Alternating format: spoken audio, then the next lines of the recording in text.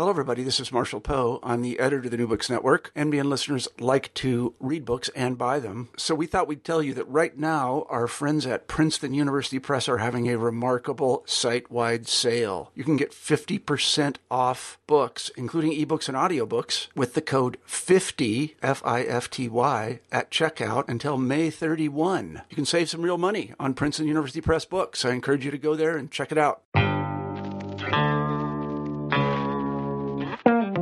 Welcome to New Books in Critical Theory. I'm your host, Dr. David O'Brien from City University London. This week we'll be talking to Dr. William Davis from Goldsmiths College from the University of London. He'll be talking about his new book, The Limits of Neoliberalism, Authority, Sovereignty and the Logic of Competition. So I'm here with Dr. Will Davis from Goldsmiths University London. And we're going to talk a bit about his new book on neoliberalism. Just to start off with, just tell the listeners a bit about who you are, what you do, and how come you ended up writing this book?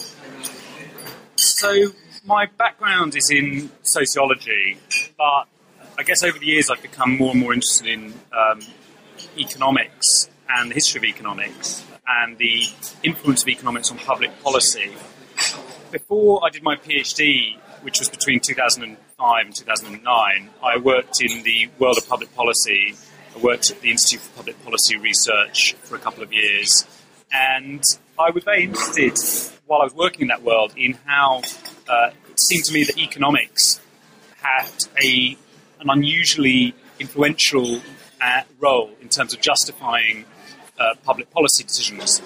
You know, the language of market failure, the language of efficiency, the language of consumer welfare seemed to be at play in how a lot of discussions and arguments about public policy decisions and regulations got made, and whether that's just a merely rhetorical issue or whether it's a more fundamental issue about how economics actually grasps the world or grasps our imaginations, that's a second question. But on a kind of naive level, I was initially interested in the fact that economics seemed to have this grasp over the policy-making process. At the same time, I was also interested in how the language of national competitiveness, which is still, I think, equally, if not more powerful today, the language of national competitiveness... So this is sort of like GDP?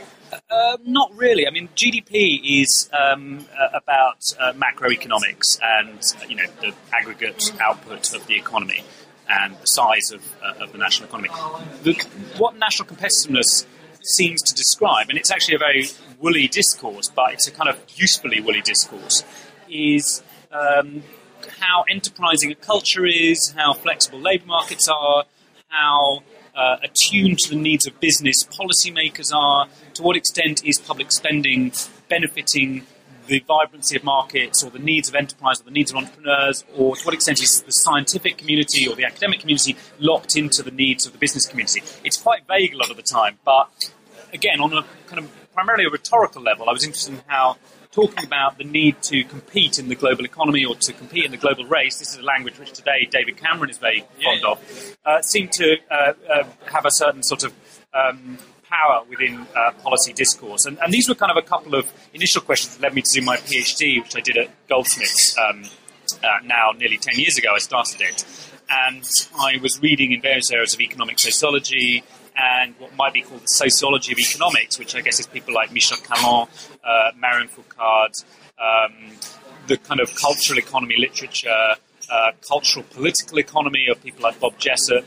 I was reading around all of this sort of stuff and trying to frame this problem of sort of, firstly, how is it that economics seems to have sort of developed this grasp over our policy and political imaginations and discourse, and secondly, why does the language and the logic of competition and competitiveness seem to exert so much power? So that was sort of the background to the research project, the PhD.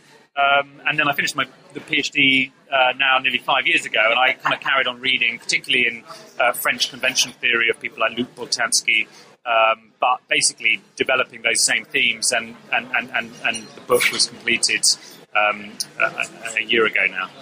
So the Limits of Neoliberalism, Authority, Sovereignty and the Logic of Competition, I think is a remarkable book, actually, because it situates itself within a whole range of academic disciplines, some of which you touched on there, but also some very practical political questions. And the first thing that struck me, and was trying to write at you in the introduction, is the way that it's very upfront about needing to engage with and define neoliberalism in a way that goes beyond just using it as an insult, which I think is how it gets used in many contemporary media and perhaps left-wing discourses. Here are things we don't like, this is neoliberalism. And you sort of touch on neoliberalism, you kind of focus on it as, I think you call it the pursuit of the disenchantment of politics by economics. So could you expand on that? Yeah. So, at its simplest, as I argue in the book, neoliberalism is an attempt, and quite a conscious attempt by some of its more ideological figures, Milton Friedman, in Law and Economics, people like Richard Posner, people like Gary Becker, that it's an attempt to replace the language of politics with the language of economics. And the question is, why would this be something that was worth pursuing? And I think from the perspective of the neoliberals themselves, economics is a language which has an explicitness and a clarity around it, and it produces numbers. Meanwhile, politics is mired in ambiguity, it is mired in value judgments that can't be defended with reference to evidence. It involves words such as justice, the public interest, society, which don't seem to refer to anything very much. And ultimately, as Milton Friedman says in his famous 1953 essay, The Methodology of Positive Economics, over values, ultimately men can only fight. And that they have a very, very pessimistic view of what politics is. And as I argue at a later stage in the book, it's partly a view that is indebted to Carl Schmitt, and that politics is has a kind of violent underbelly. And to understand neoliberalism partly on the terms of the neoliberals, it's not something I would take too far, but partly to understand it in terms of what it's trying to do and the forms of justification on which it rests, it is partly an attempt to replace a language which is mired in ambiguity and at risk of descending into violence with a language which is explicit, quantitative, and which almost we can use without having to speak to each other. Actually, and this is not in the book, but I'll just say it when I think about it, because this is, in a way, the person who begins this project is Jeremy Bentham, because Bentham back in the late 18th century says that, that we have to get round the tyranny of sounds, is what he says. That philosophy is mired by the tyranny of sounds, and the advantage of utilitarianism and measuring happiness is that it creates a kind of objectivity about public discourse that otherwise we can't attain. So, and some of these figures in the Chicago School actually voice their debt to Jeremy Bentham in that way. So that's one thing. But I think the other thing is, partly about the replacing the language of politics with the language of economics. But I think the second thing to recognise is that neoliberalism is a project that has always harnessed and been enacted by the state. So it is something which both uses the state to push its agenda, but also targets the state for forms of modernising reform. It tries to push economic metrics, economic methodologies into the state, things like new public management, some of the areas that I look at in the book, such as the Law and Economics movement, the national competitiveness movement. These are attempts to remake the state, but without the kind of seemingly metaphysical language of things like justice, sovereignty, fairness, community identity, this kind of political language. It tries to remake it using language of efficiency, competitiveness, consumer, and so on. But one of the things which I try to stress in the book, and this is not an argument that only I've made, others have made it, Jamie Peck, Michel Foucault in the lectures that were published recently as The Birth of Biopolitics, Philip Mirowski has stressed this a great deal, but neoliberalism is not about shrinking the state in order to make room for the market. That was classical 19th century Victorian liberalism, which was about, in a sense, pulling the state back in order to open up this space which would be filled by spontaneous, natural market processes. That is classical 19th century liberalism. That is not 20th century neoliberalism. Neoliberalism involves a very active state intervening to produce markets where previously they were absent, intervening in markets to make them conform more to the ideal type of a market. People like Friedrich Hayek believe that the state, using things like antitrust, have to play a very active role in making markets competitive, because they wouldn't naturally be competitive, they wouldn't naturally conform to their own ideal, and that a state staffed by lawyers, economists, staffed ideally by neoliberals of some kind, would intervene to construct markets and construct society in ways that conform to a particular neoliberal ideal of how human relations ought to be structured. So, again, the state does not shrink, the state does not simply recede, it has a very active role. And in terms of my definition of neoliberalism, to finally come to your question, one of the ways in which I define neoliberalism in the book is that it is the elevation of market-based principles and techniques of valuation to the level of state-endorsed norms. And what I mean by that, you could use an example close to home, something like the research excellence framework in academia. This is something which originates with the state. It enters higher education via public policy, and it tries to get academics and universities to mimic certain norms and principles and techniques of valuation and evaluation in their conduct, so that they become market-like. But it does not simply replace universities with the market, and when it tries to do so, often that goes deeply wrong, as we've been seeing in recent months. It's initially a project of remodelling public sector and social institutions in ways that make them more market-like, not simply replacing them with markets. Yeah, what's really fascinating about this, saying there is the contradiction of the centre of this, and you kind of skip way ahead a little bit, sort of come to the conclusion that neoliberalism is sort of lost the pretense to being liberal, particularly because of the financial crisis, and I think that point you stress about neoliberalism is not just more markets, but actually it's about constructing and creating, using the power of this really kind of exceptional force in society that is the state. I think one of the things that underpins this is the particular ethos about how society should function and what would be the kind of most appropriate method or form for doing social relations, which is one of the things you start to explore in the chapter on competition, and the idea of competition being, I suppose, appropriate or more best is crucial. Yeah. I mean, in terms of the first point you made, which is how has neoliberalism lost its liberalism? I'll just unpack that a little bit.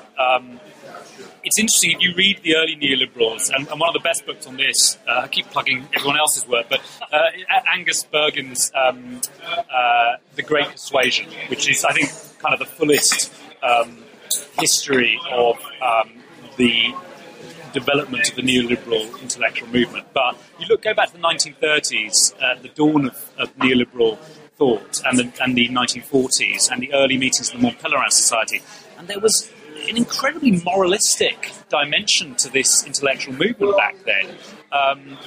The ordo-liberals in Freiburg were neo-Kantians. There were figures who had sort of quasi-socialist belief that what neoliberalism had to do was provide a new type of social settlement, that it couldn't simply throw the welfare state and throw kind of the roots, the core elements of socialism out the window and replace them with kind of capitalism. That what neoliberalism had to do was create a kind of common world, but it would be a common world in which enterprise had played a particular role.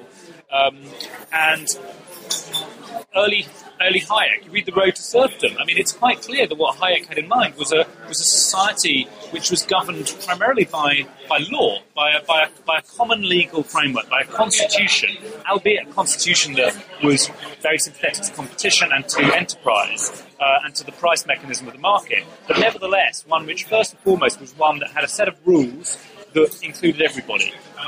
Fast forward to 2014, and we have a society in which elites aren't paying their taxes properly, in which people are moving things offshore if they don't like the rules of a particular society, in which people are fiddling expenses. You have a complete sort of breakdown of any kind of common normative framework. So the question is, how did neoliberalism get from being something which was sort of primarily a sort of a priori normative, quasi-Kantian project for the remaking of rights in kind of an economically rational way, to a society which seems to have kind of completely kind of fallen to pieces and become one dominated by the 1%. And I think you have to understand that. You have to look at what happens within the Chicago School over the course of the 1950s and 60s, where they developed this deep skepticism towards the authority of law per se. This is why law and economics is so important in my argument. In the hands of people like Ronald Coase, George Stigler, Aaron Director, Richard Posner, Robert Bork, they start to look at law as something which is kind of mired in sort of nonsense. It's too metaphysical. It doesn't have any kind of empirical dimension. You can't measure it. And they start to try and reimagine regulation in ways that is utilitarian, basically. Regulation in which economic evidence is what's key, rather than matters of principle. And once you start to think about law without thinking of it in normative terms and in purely in utilitarian terms, you have lost the kind of a priori basis of law, and you've at the same time lost liberalism. And you have created a situation where you can, if you don't want to be regulated in a certain way, you can pay enough money to a set of economists to construct an economic case for you being regulated in a different way, or you can simply, you can bamboozle credit rating agencies, you can bamboozle regulators, you can ensure that your ex-staff from Goldman Sachs are, taking White House jobs. You have now got a situation where there is no distinction between the law, the regulator, and the regulated, because everything is simply a matter of economic evidence and a matter of empirics, and you no longer have that sense of neoliberalism having any kind of transcendent authority, and it's simply a matter of kind of contingent power games about who can construct the best kind of rhetorical and empirical argument for decisions. So that's my argument, and towards the end of the book I claim that we now live in what might be called contingent neoliberalism, which is a form of neoliberalism which can no longer make claims to being in the common interest in any sense, because it abandoned that notion of liberalism, of treating everybody the same, which it had in its roots in the 1930s and 1940s, but gradually cast off as an intellectual movement over the course of the 1950s, 60s, and onward. There's two things to bring up there, and they're both quite important. The first thing we can concentrate on is the process of this. So, in the book, you talk both about the kind of the political philosophy around this. You talk about, for example, economics, but also there is a practical story here about a bunch of men, and it is mainly men, who are involved in both academic settings, think tanks, and governments as well. Could you say a bit about that sort of historical trajectory?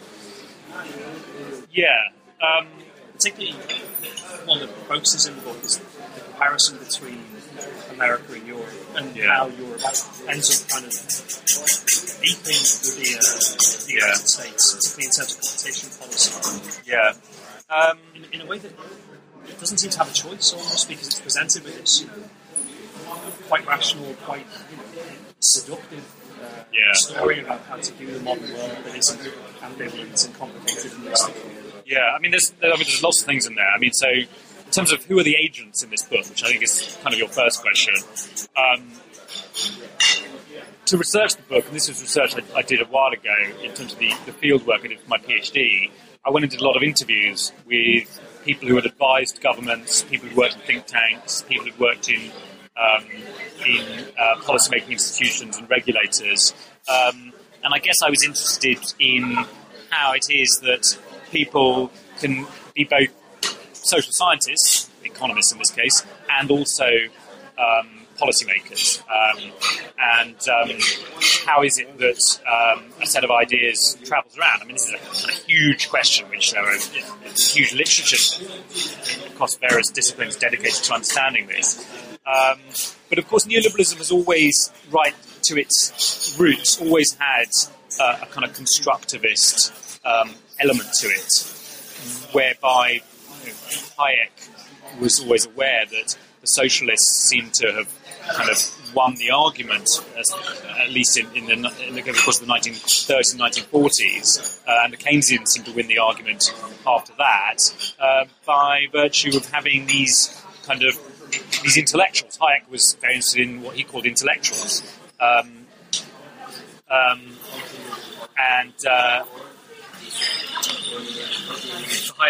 intellectuals are people who straddle the worlds of academia and the world of the public sphere, government, business, and so on. So think tanks have always been very important to neoliberalism. In terms of how the ideas actually move, I mean, there are these key figures. Chicago School, very interesting in terms of, they never actively sought to spread their ideas. Milton Friedman personally did, but a lot of their most powerful ideas, people like Gary Becker, he sort of sat in Chicago writing papers about human capital and the economics of the family, but didn't kind of actively go out and try and spread these ideas. They sort of found their way into the public domain.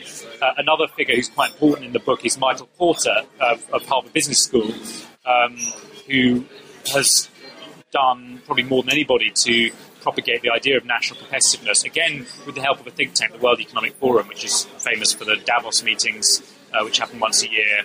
But I think one thing which has to be said about neoliberalism as a style of thought is that it's always had that element of American pragmatism, of looking for ideas that are useful, ideas that can reduce uncertainty in certain ways, can make the world comprehensible to a certain public. It just so happens that in the case of something like national competitiveness, the public in question is a public of senior business and political elites.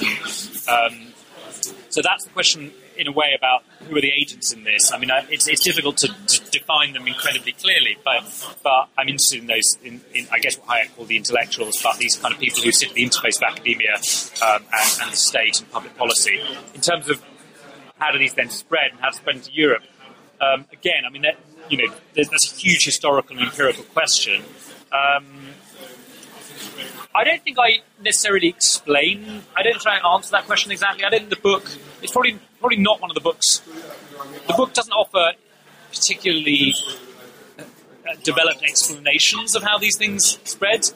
As I say in the book, it's quite descriptive in lots of ways. I think there would be something to say about, so you mentioned the example of how is it that the European Commission's competition agency imported American ideas about competition. And this is one of the stories that the book tells about how the Chicago School transformed the definition of competition, and then that definition found its way into the regulators of Washington, D.C. It then found its way into the European Commission, 10 or 20 years later. In a way, the European Commission was upsetting a lot of big American firms over the course of the 1990s by trying to break them up and threatening them with antitrust suits. And there's a lot of stuff that goes on behind the scenes, a lot of lobbying power, there's a lot of phone calls that no doubt get made between Washington and Brussels. One of the methodological aspects of the book is that by following the tradition of Luc Boltanski, one of the things that Boltanski does, and which he's been criticised for, is focus very much on public disagreements, the notions that actually a lot of the critical decisions get made actually quite publicly, and that they don't get made sort of behind everyone's backs in a way that a more kind of critical realism would suggest that most of the time we don't really know what's going on. Boltanski says no, most of the time we do know what's going on. So and I kind of adopt a similar approach by trying to look at how disputes get made out in public. Now, of course, that has the weakness of not understanding how things actually also get made in secret, or get made by virtue of power, or by virtue of weight of capital, and so on. So I think it's better at, the book is better at tracing how disputes play out in public than it is at really explaining how things then really are going on behind the scenes. Yeah, it's really interesting that, because you're quite upfront about having a very specific theoretical framework, which is this French pragmatist tradition. And I mean, you've alluded to it a bit, but I wonder if you could sort of say what that is, why it's useful, and why it's, I guess, different from a lot of other critical approaches, which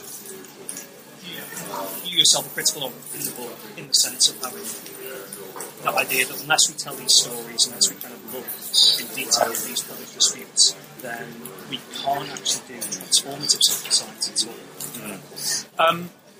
So French pragmatism, very briefly, comes out of Boltanski's distancing from Bourdieu in the early 1980s. And Boltanski was part of the Bourdieu school in the 1970s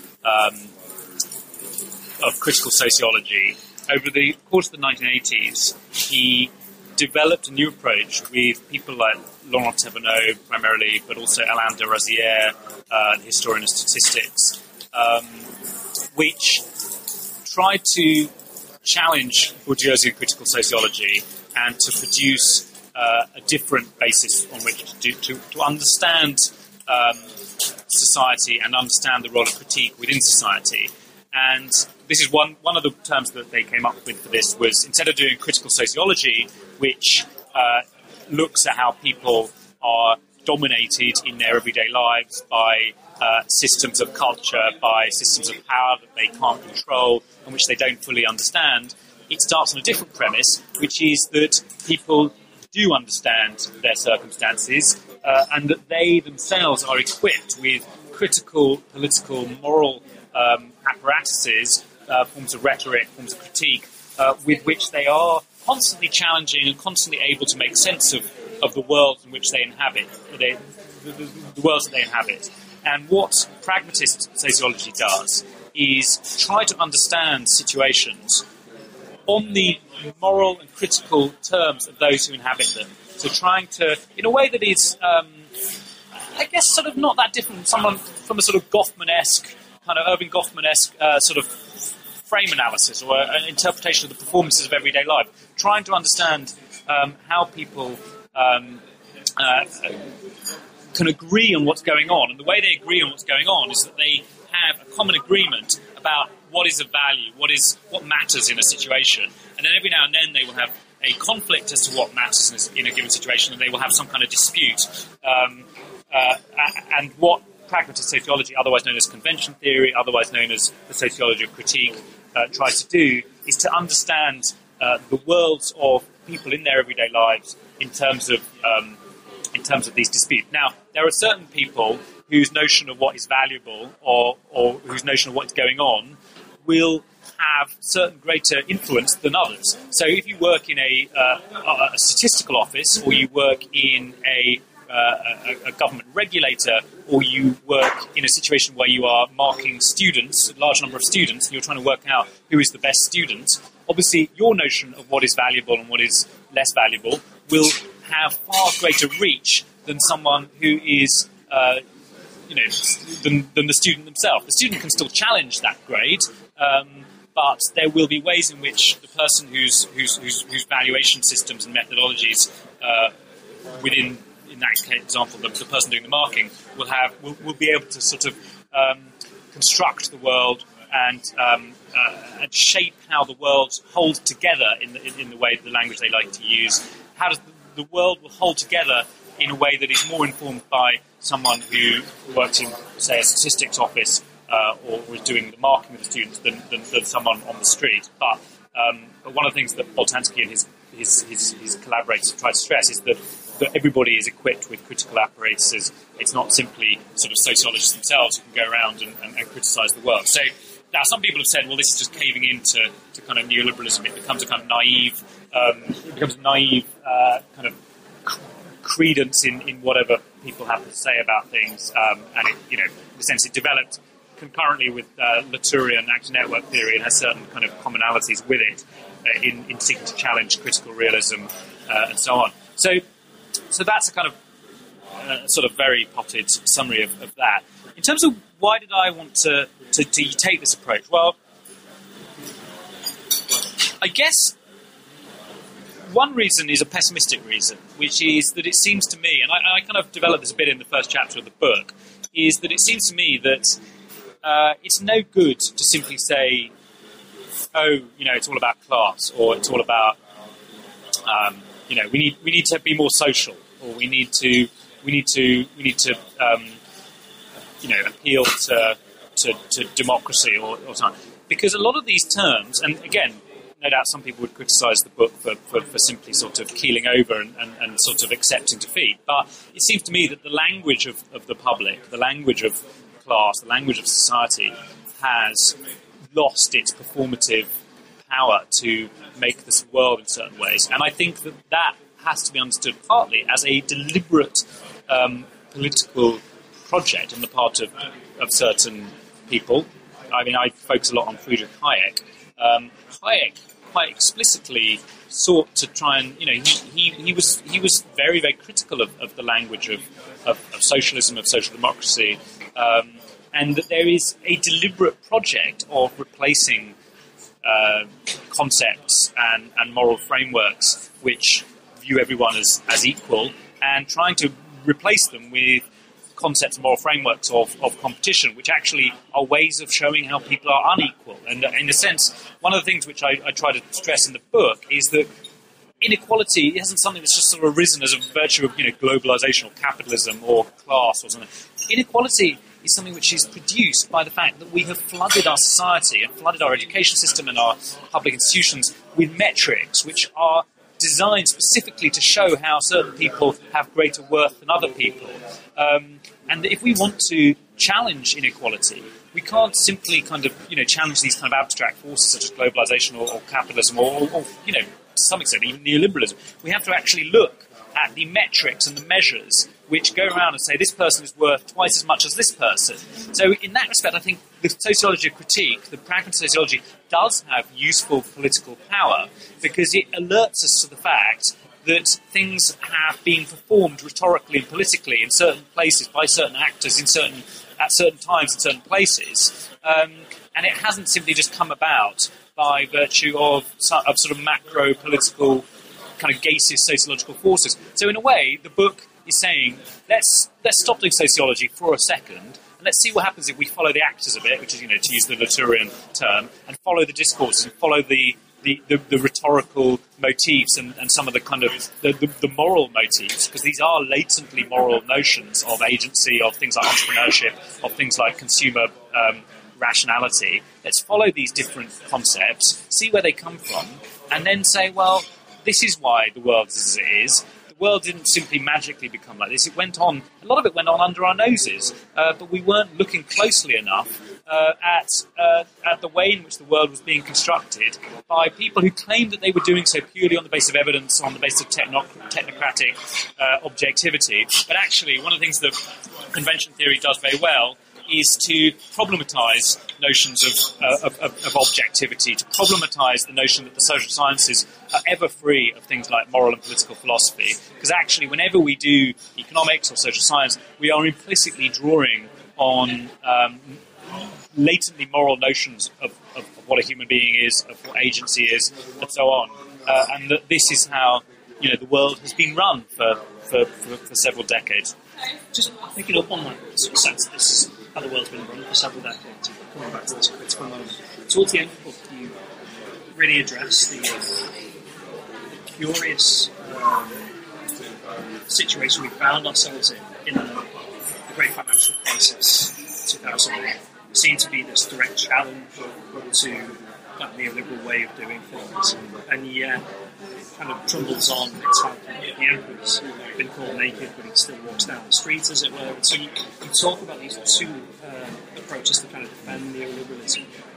One is what you call a neo-communitarian term, and the other is just the sheer force and power of executive decisions taken by the state. So as a way of kind of concluding the discussion about the book, could you just say what those sort of mechanisms of defence are, and maybe what we can do to challenge that? So, as you say, there were a couple of...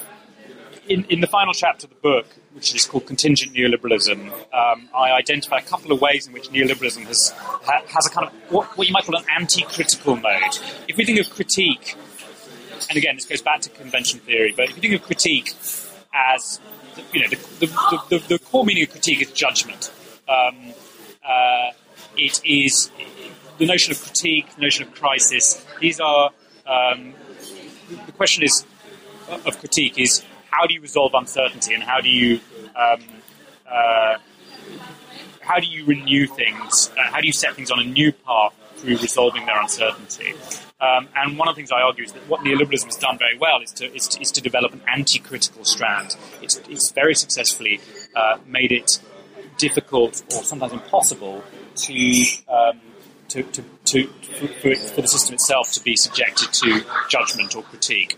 And the two of these are, one is what I call neo-communitarianism, which is an attempt to try and focus upon the kind of psychological dimensions of consumer rationality, which is things like behavioral economics, neuroeconomics, happiness economics, to try and to perpetuate neoliberal behaviour, turn neoliberalism into a problem of behaviour, which is that if people are no longer doing what acting as economists predict or assume, focus on reorienting their behaviour so that the model becomes perpetuated.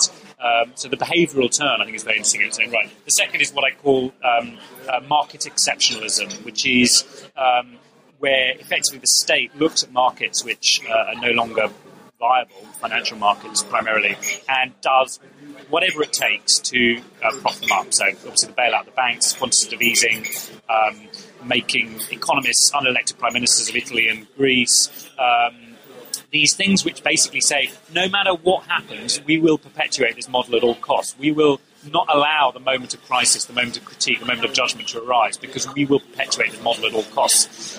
Of course, in the process, if you say we're no longer going to allow for judgment, you also have a model which cannot be legitimate, because it's only judgment or critique or crisis which could allow for this model to be legitimate. Because if you are not prepared to face a public or face a judge, you cannot then expect to be legitimate. You will simply be, as I say, contingent, only propped up by force of power, by force of executive diktat, and so on.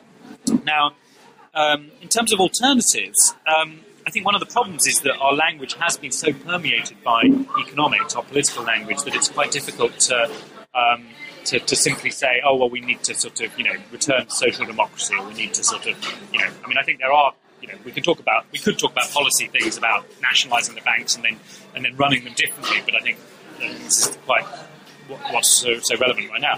One of the things which I think is interesting to do, and this isn't, again, this might sound like defeatism, but I think it's an interesting critical avenue to go down, is to think about how might you do neoliberalism differently, because in a sense what neoliberals recognised right back in the 1930s is that how the economy is governed is in a sense they collapse politics and economics together. They then say, right, how do we want to govern the economy in a way that certain types of political virtues are upheld, which, tend to be conservative political virtues of self-reliance, enterprise, competition, and so on. But I think one of the things which I throw out at the afterword of the book is, imagine if you were going to start neoliberalism again right now, but to do so on a different set of values. Could you imagine lawyers, because the lawyers were very important to the early neoliberal movement, could you imagine a situation where lawyers were constructing economic institutions and constructing regulation on a different set of values than those of corporate capitalism, which is in many ways exactly what the early neoliberals of the 1930s, the neoliberals were trying to do. So you think of someone like Lawrence Lessig, who founded the Creative Commons movement. He was a lawyer who understood that the economy is constructed by documents, by sovereignty, by rules, but that you can do those things differently.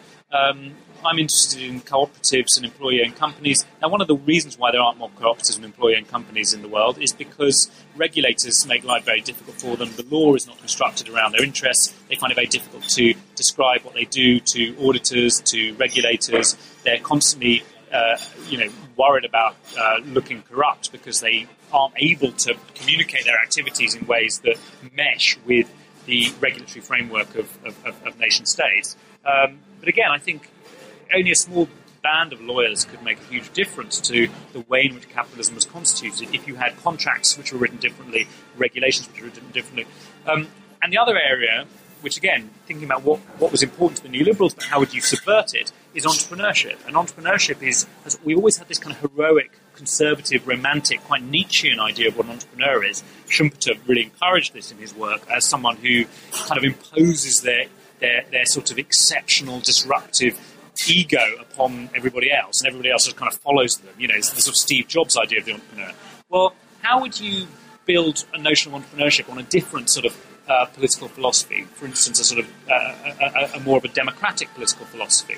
How would you take, say, the political philosophy of Hannah Arendt and develop that into a theory of entrepreneurship, such that you had, people congregating to create companies but not not a single exceptional individual, which has always been a very bad description of capitalism as actually worked anyway, because after all, the way corporations work has very little in common with the idea of a heroic entrepreneur. Of course, it works very well for their CEOs and their executives and the way they pay themselves, but I think, in a way, if you want to reinvent capitalism, you have to take some of the core elements and then think about how you can define them differently on the basis of different political philosophies and different moral philosophies, and then develop those political moral philosophies towards different valuation systems, different metrics, different tools, and different legal frameworks, and not simply wait for the state to come along and return us to some golden age of Keynesian social democracy, because frankly, I can't see that happening, not least because the state has been more as permeated by a kind of a narrowly economic rationality as anyone else. So I think it's up to us as academics, it's up to activists, it's up to lawyers, it's up to entrepreneurs themselves to think about how to build different types of economic institutions which directly challenge and falsify neoliberal assumptions about the nature of human agency and the nature of economic agency. It's really interesting and quite a good sort of hopeful note to conclude on. In the short term, you've got a launch event for the book here in London. On the 10th of June at Goldsmiths. And then what's your sort of next big project? Well, I'm actually just finishing another book at the moment. So I think there'll be enough projects for quite a while, but which is on the history of Benthamite happiness measurements, which will be out kind of this time next year, which is a sort of history, again, similar sort of approach of looking at how we are today in terms of the different elements. So it looks at Jevons and the early neoclassical economists. It looks at the early behaviourists such as Watson. It looks at, again, it returns to some of the Chicago school a bit. It looks at Bentham, it looks at people like Gustav Fechner, but it looks, so trying to think about why is it that we think that there is a part of us as human beings that kind of fluctuates up and down in kind of a quantitative fashion that we refer to as either happiness or well-being, and that once that we can kind of know it, either through sort of brain scans or through surveys or through kind of Twitter sentiment analysis, that if only we can know this thing that fluctuates, then we can kind of be perfectly attuned to the rest of the economy in some way. So I'm doing that, but then I'm also setting up this new research centre at Goldsmiths, which will be a centre of cultural and political economy, and will, I think, hopefully, kind of, for me personally, but for lots of fascinating work going on by colleagues at Goldsmiths, sort of bring some fresh perspectives on economic issues, drawing on anthropology, cultural studies, political science, sociology, and trying to kind of break the kind of stranglehold that orthodox economics has upon